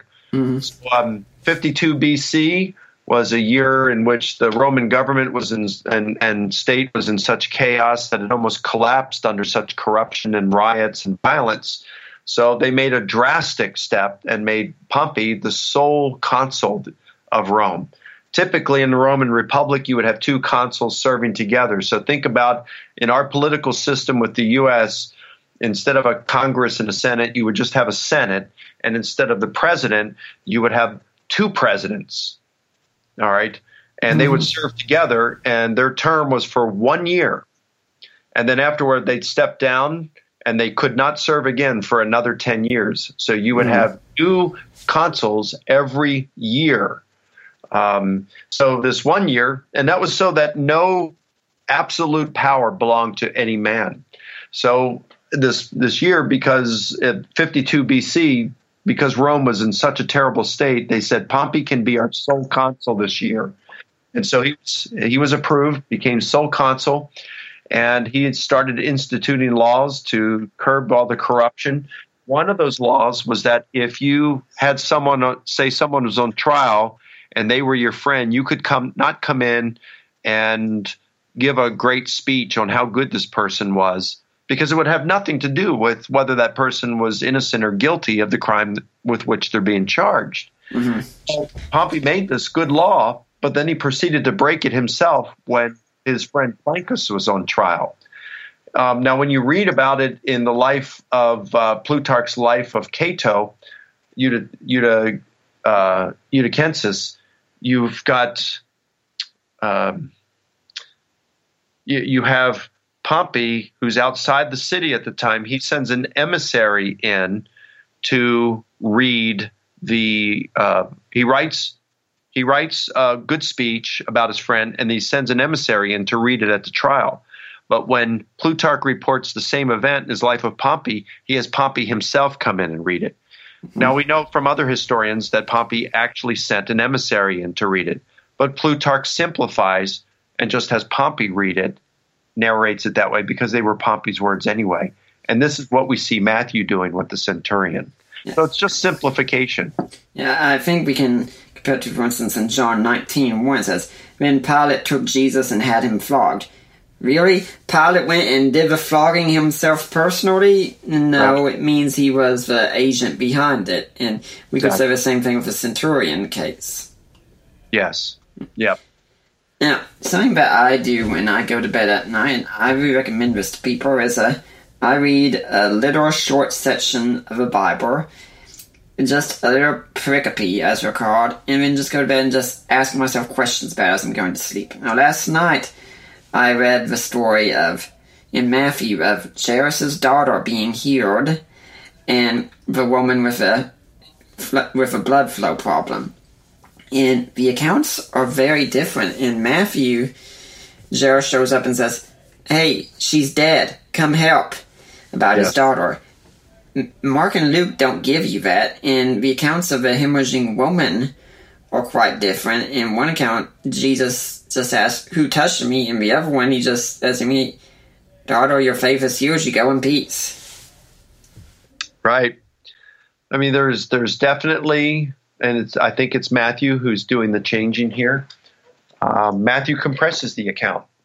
So rather than having, like Mark and Luke say, where you have Jairus come to Jesus and say, "My daughter is about to die, please come and heal her." And then on the way, after Jesus heals the woman with the bleeding, the hemorrhaging problems, then some people from Jairus' home come out and say, "Don't trouble the teacher any longer. Your daughter has just died." But like you said, Nick, in Matthew's account, Jairus comes and says, "My daughter has just died." There's no, she's about to, and then you don't have the people from the house coming out. Matthew just compresses and simplifies the account and has her already dead. He does this for purposes of economy, and he's just not so concerned with precise details here. Mm-hmm. I think also, if we were talking about something like chronology, one of the cases that would lead us to say that if we have to go by a strict chronology, we have a real problem, would be the temptation of Jesus in Matthew and Luke. The second and third one are rearranged in the Gospels. Yes, you do. So that's correct. Matthew and Luke have opposite orders of those. And this is something I call synthetic chronological placement. It is something that we find in Sallust. It's something we find in Tacitus. We find it in Plutarch. We find it in the Gospels. We find it with the timing of when the woman anoints Jesus. I mentioned this earlier. So Mark and Matthew have it 2 days before Passover. John has it 6 days before Passover. Say, well, did one of them get it wrong? Well, I don't think so. I think John does it intentionally. Mm-hmm. And I think the reason being, as I read the Lucian's book from the middle of the 2nd century, How to Write History, he talks about how a good historian is going to link together stories in a narrative like links in a chain to make them move along smoothly and in an artistic manner rather than leave them disjointed. Well, what happens here, I think it's John chapter 11, in which it's John chapter 10 or 11 where Jesus heals Lazarus. It's 11. 11. Mm-hmm. And he says, he mentions Mary and Martha, the sisters of Lazarus there in that chapter for the first time. And so I think what John does is he's thinking, you know what, I've got another story here about Mary. In fact, he introduces Lazarus by saying, his sister was Mary who anointed his feet with perfume, wiped it with her hair.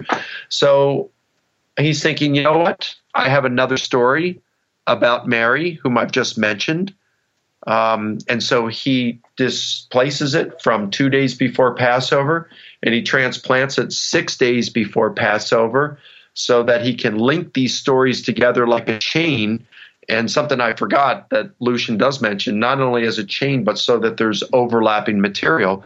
So in this case, Mary is the overlapping material between the two. It makes perfect sense to me in that way.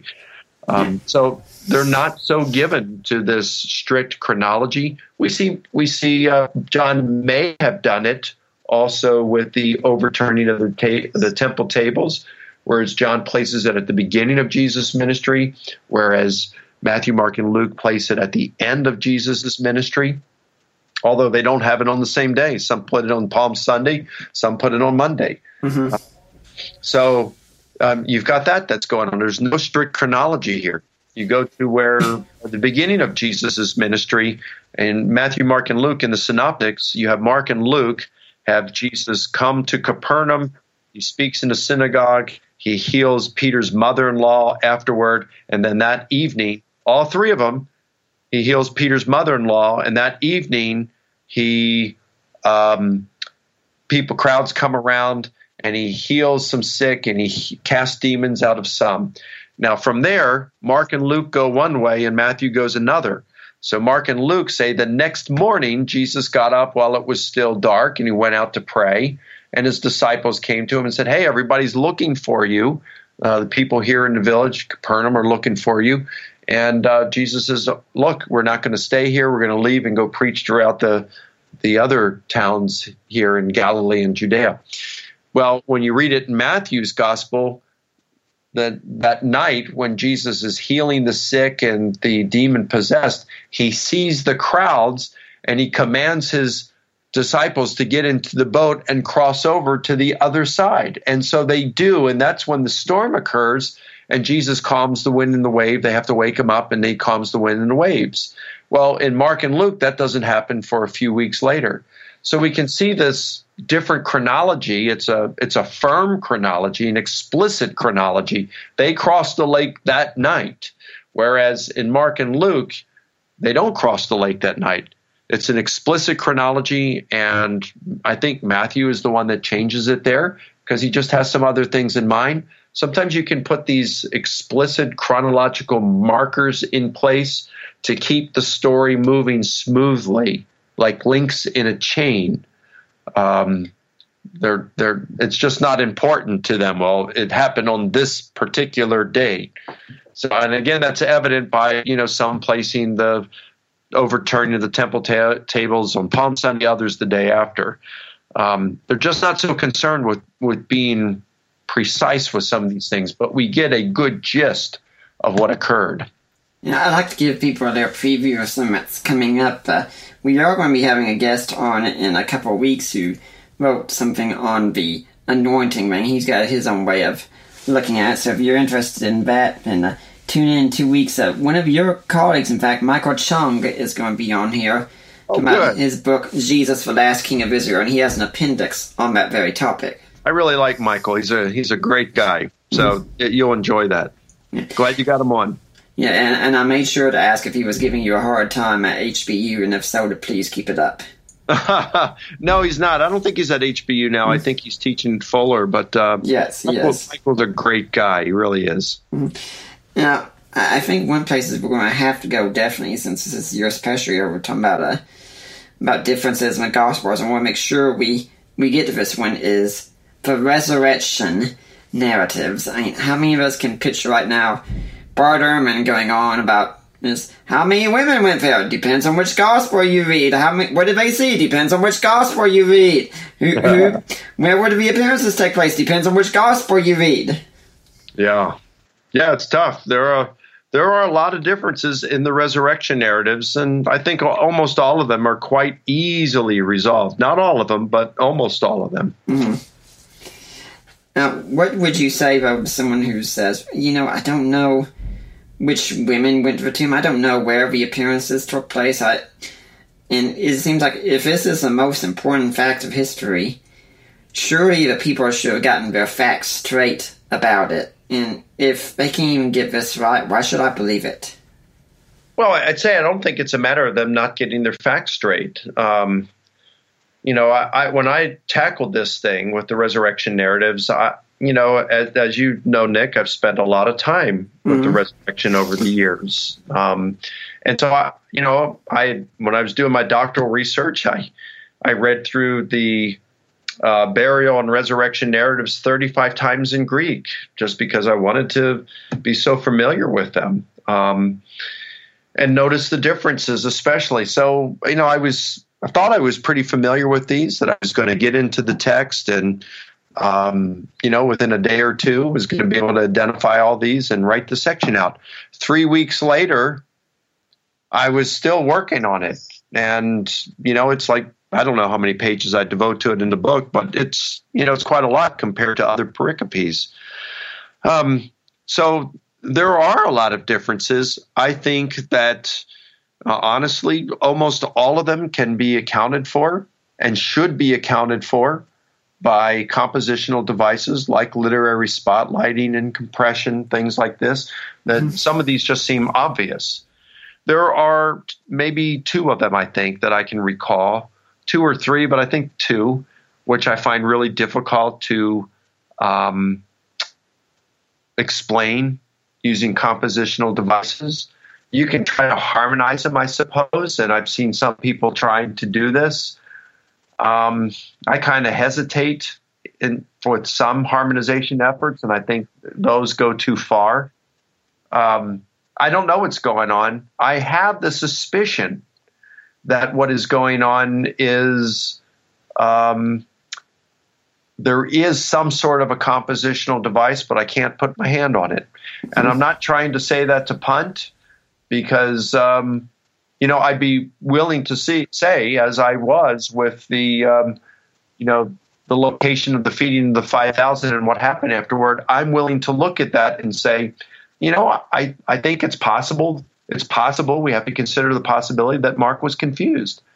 I don't think that is what's going on in the resurrection narratives with the 2 or 3 minor things that I have a difficult explaining. They're in peripheral details. They're not in major details. So they're in the minor details. And I don't know what's going on, but I do have a suspicion that one of them changed it, and it was intentional. It was intentional. I just don't know why. What's most important is all the things that they do agree on, in fact. Exactly. I think another area that we often see problems in the Gospels, I think this is our modern reading, is that you point to this with the baptism of Jesus. I'm going to go to another place, the great confession of faith. What did Peter say? You are the Christ, you are the Christ, the Son of the living God, you are the Son of God. What did he say? We have different things in the Gospels. Yeah. Or, that plus what was written on the plaque above Jesus' head on the cross. That differs slightly. So, obviously these guys are recalling. They're not so concerned with precision as modern historians are, or at least as some modern historians are. They were willing to paraphrase. They were more interested in getting the gist of what was going on, an accurate gist.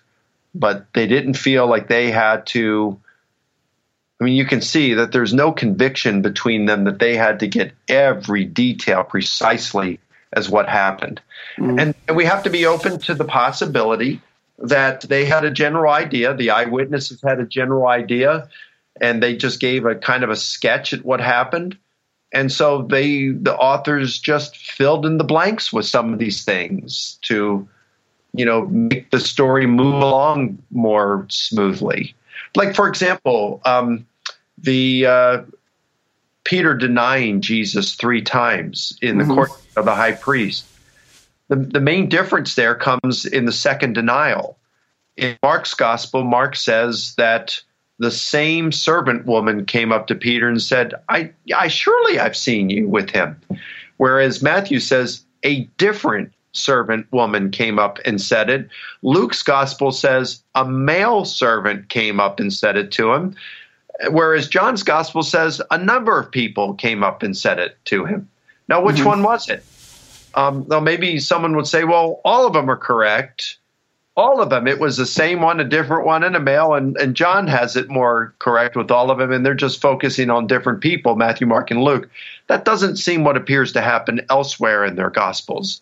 So I wouldn't rule that out. But I think a more plausible explanation is that Peter denied Jesus 3 times. They didn't know precisely who came up and challenged him the second time. And so Matthew, Mark, Luke, John simply crafted filled in the blanks and put someone there. Now, is that an error? No. Is that something that would have been allowed in ancient history writing? Absolutely. So I don't have any problems with that, something like that. Yeah, I think part of the problem with the words being said also is that we often assume that you have to give a word for word account, and you don't. And a lot of things would be shortened greatly. I mean, if you get up and give Jesus a Sermon on the Mount, you could be done with it in about 10 or 15 minutes. And how many of us wouldn't love if the sermons on Sunday could go 10 or 15 minutes long? Or who wouldn't love to give a sermon like Peter's where you speak like you do in Acts 2 for about 2 minutes, and lo and behold, you get 3,000 converts that day. That's true. That's true. And most scholars would say that these sermons by Peter, Paul, and Jesus were summaries and based on stuff that Jesus would have been preaching on. I mean, even just compare the Sermon on the Mount as taught or as reported by Matthew and reported by Luke. These seem to be the same sermon because of what comes immediately after it, you know. Him healing someone and then going into Capernaum where he heals Peter's mother-in-law. So it appears to be the same sermon, but it's located on different parts of the mountain. In one, he's talking to the apostles or his disciples. The other, he's talking to a wider group. But look at how he tells the Beatitudes. They're mentioned a little bit differently. So, yeah, Jesus would no doubt have altered the way he spoke on different occasions. But would we say that because Luke reports it one way, that Jesus may have spoken it at a time, and Matthew reports it a way Jesus may have spoken at a different time, and maybe combines Jesus' teachings that he spoke on different occasions and includes them in the Sermon on the Mount? That's a literary technique. It's not an error. It's not wrong. But it's not necessarily something we would do in history writing today. And I think the common theme that we just need to remember as we're reading the Gospels with these differences is we have to read them and love them, accept them, and bow to their authority as God has given them to us, and try to read them through the lenses of a first century person rather than through a 21st century person. It solves a lot of confusion. Yeah, I take it you don't really have much credence for the idea that's been given, such as that Jesus spoke the same sermon twice. He just used different words each time. No, I think, I wouldn't say you mean twice on the same occasion. Yes, that has been suggested. No, that's what I've referred to as, subjecting the text to hermeneutical waterboarding until they tell you what you want to hear. Yeah, and I think it's something to keep in mind. I mean, you and I both do speaking regularly, and every time we speak, if you speak on the resurrection somewhere, then go to another church to speak on the resurrection next week, you're not going to give a completely different talk. You're going to use the same talk, most likely, but you're going to have different emphases, different ways you phrase things and such, and I'll do the exact same thing. If I've got a favorite message I give, I'll give the same message to different churches, but I'm not going to hear the exact same words. That's true. So if you had someone like that's exactly right. Yeah. So if someone heard you in one church say it, and they heard you in another church, someone heard you in another church and they reported it, it might be a little different. it doesn't matter, as long as they're reporting the spirit of your message. Yeah. What was behind your message, that's what's important. If they get it correct. It'd be a bit odd for us to think that Jesus goes around teaching his disciples all these things, and he teaches them only one time. You say, okay, Jesus, what was that thing you said again about such? Oh, I'm sorry, you missed the first time. You don't have to ask someone else. I mean, Jesus, as an itinerant speaker, would no doubt have told the parables many, many times to different audiences. That's correct. And Nick, there is a benefit behind that too. Mm-hmm. And I mentioned this in my lecture on the historical reliability of the Gospels, that because Jesus was an itinerant speaker, he's not having to come up with a new sermon for every town he goes into. So he's probably using 12 to 20 different sermons throughout his ministry. And so his disciples who are traveling with him for 1.5 to 3 years are hearing the same thing hundreds of times. Yeah. And then they go out after his resurrection and they preach the same message thousands of times until they're killed decades later. And so they hear it hundreds of times, they preach it thousands of times. And then they're relaying this to people who are reporting the Gospels. Now, that gives us a lot more confidence as historians that what we read about Jesus' teachings, how his teachings were remembered and recalled, that gives us a lot more confidence that these recollections of Jesus' teachings that we find in the Gospels are what he actually preached. A lot more confidence than what we have for Patrick Henry's famous liberty or death speech, right? For which we only have two. It's based on only 2 eyewitnesses, both of whom are reporting 41 years later. They did not take notes. They're reporting it just from their recollection. Most of it comes from one person. There are no notes from Patrick Henry's speech, and Patrick Henry was dead at the time. So that is certainly a speech that has a basic outline of what was said, and it has been reconstructed with, totally reconstructed with a lot of crafting, invention, fabrication involved in order to get to that speech. Does what we have communicate the spirit of what was said on that occasion?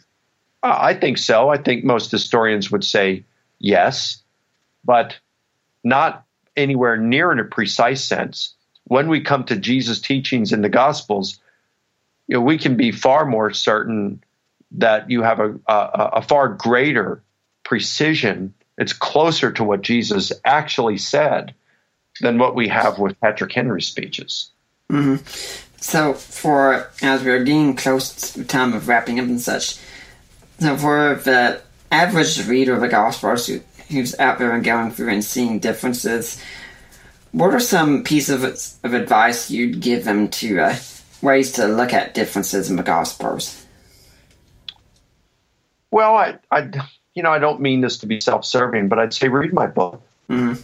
Read my book on the subject because, you get a little bit of it's not even that expensive. Look, a press like Oxford University Press, I don't make much off of this. Academic publishers do not pay well. Mm-hmm. Right. So saying this to cushion my bank account in any sense, it's not going to make much difference at all. I mean, you can purchase it on Kindle for $14.39, I think it is. It's pretty cheap. We'll have it at the end. What's that? Right, I'll be telling at the end how much it is. So, but that'll give you expose you to some ideas like that. You may want to get a synopsis of the 4 Gospels. It's especially helpful if you can read it in Greek because sometimes you'll have an English word that's the same word translated for 2 different Greek words. So you can see more of the differences in Greek, especially the different grammar that's used and how they paraphrase, where you may not pick that up so much in English. But most people aren't going to be able to read Greek. So the next best thing would be to get a synopsis of the 4 Gospels in English. And then what it does is it has the same story line by line in parallel columns, and you can compare how the 4 Gospels told the same stories differently and how they told them in a similar way. You'll be surprised when you see word-for-word comparisons, how similar they are But you'll also see some differences. It's that when you start looking at these side by side, that you'll see things like, you are my son, or this is my son, differences like that. So you can see these differences yourself. And then as you go through story by story, line by line, you start to notice patterns. And read it, not just once, read it 2 times, 5 times, 10 times through. You want to spend the time in the Gospels anyway. Yeah. So why not just look at them side by side where you can do this? Don't just read the Gospel of Matthew and then read Gospel of Mark and then Luke and then John. Read them side by side and compare them. And as you've done this maybe 5 times, you'll start to notice patterns, and you'll start seeing things that you didn't see before because you become more familiarized with it. And then I would say that if you're a strict inerrantist, I'm more of a flexible inerrantist, but if you're a strict inerrantist, you'd say, gosh, some of this stuff bothers me a little bit. I'm not used to hearing this. I just want to encourage you, whatever view of Scripture we have must be in concert with what we observe in Scripture. And so I would just encourage you to see what you observe in Scripture. And maybe you're getting into the water a little bit and it feels a little cold at first, but then as you get in, you get used to it. And then you see, hey, the water's fine. It really is. Mm-hmm. As you become more and more familiarized with the Scripture and you study it line by line like that in comparison in parallel columns. Yeah, well, to get a little bit self-serving on my end, since you recommended your book here, I'm going to recommend the ebook I co-wrote on this, Defining Inerrancy, where I was going to look at this from an approach of how do you look at inerrancy of these kinds of things, and I think you'll find it a great read. If you go through it, you can probably read it in an evening or so. And one other thing I'd add that I don't think you mentioned is, go to your library and look up biblical commentaries and see what so many other scholars are saying about this passage. About sometimes you can get the difficulty about that one question you'll want to have answered. That seems to be the verse the commentator just didn't want to spend as much time on. Yeah, that's true. Yeah, but make use of your library. I do that for this show as well.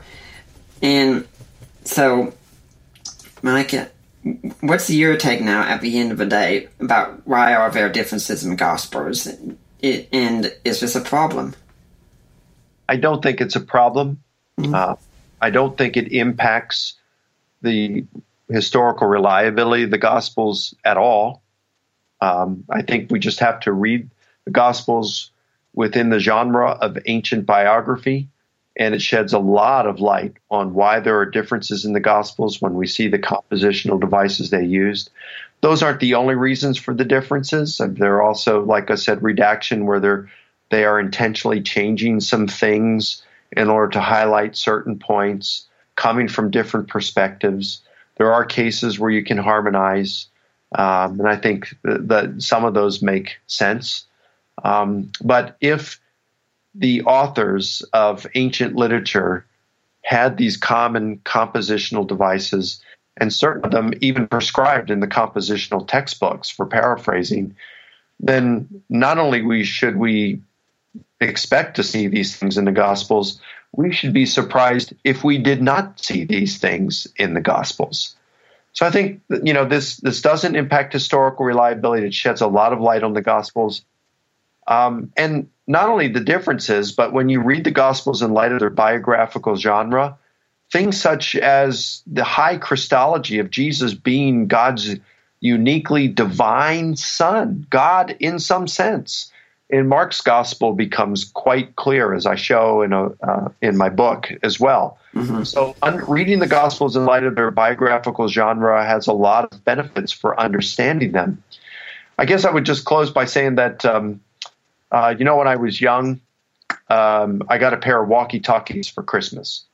And walkie-talkies back then in the 60s, in the 60s and early 70s, they weren't nearly as good as they are today. So I remember that I had one, gave it to my grandfather in the house, and I walked outside. And by the time I got to the back of the house, I started getting static. And the further away I walked, the more static came. And so the thing is, the further that we are removed from the past, the more static, historical noise enters the scene. Why? Because they had customs, they had linguistic idioms, literary conventions, of which we don't know about today. Mm-hmm. And the noise makes it difficult to understand clearly what is being said. You know, one that I struggle with that I can't figure out is when Jesus says they're going to take you, they're going to whip you and scourge you and throw you in prison and kill you. But he who endures to the end, not a hair on his head will be harmed. Well, wait a minute. You know, why don't just pull the hair out if you want, take my hair, but leave the skin on my back. Don't crucify me. You know, what's going on there? What does that mean? Well, that's a linguistic idiom that we don't have today, and to date, I haven't found it anywhere else. So I'm not sure exactly what Jesus means by this. Mm-hmm. So it's that historical noise that can make things a little difficult to understand. But by studying the ancient literature, by finding out and discovering some of the stuff, we can filter out some of that noise and come to understand the Gospels more as they were intended to be understood. Hey, Mike, do you have a blog or website and email way people can get in touch with you if they want to find out more? I don't have a blog. I have a website, risenjesus.com. Mm-hmm. Or they can go to my YouTube channel, which they just go to YouTube and type in my name and you'll see my channel come up. And they can go there. I don't have a ton of videos. I have nearly 100, I think. So they can go there. So we're on YouTube. I'm on Facebook. I have a regular page and a public figure page, but my regular page, I was up to 5,000, and so I just deleted. I think I'm down to 800 people, and I don't, accept people unless I actually know them. But I put most of everything on my public figure page anyway, and they can get in touch with me by liking that page and sending me messages there. Now, the book is Why There Are Differences in the Gospels for Kindle. The amount right now for it is $14.39. If you want to get it hardcover, it's $32.04. Mike, do you have any final message you'd like to leave for the Deeper Waters audience? No, I'm just happy to be on the program with you again, Nick. I think you're doing a great job, and just hello to everybody, and I hope you've enjoyed in this session and have benefited from it. And Mike, it's great to have you on. I thank you for coming on, your friendship, and of course, I thank you for Allie, especially the greatest gift I have for apologetics. I don't think she could ask for a better husband, Nick. We love you, buddy. Yeah, and I'd like to remind everyone that next week we're going to have Sam Shamoon on here. We're going to be talking about answering Islam, how to deal with Islam. For now, I'm Nick Peters, and I am signing off.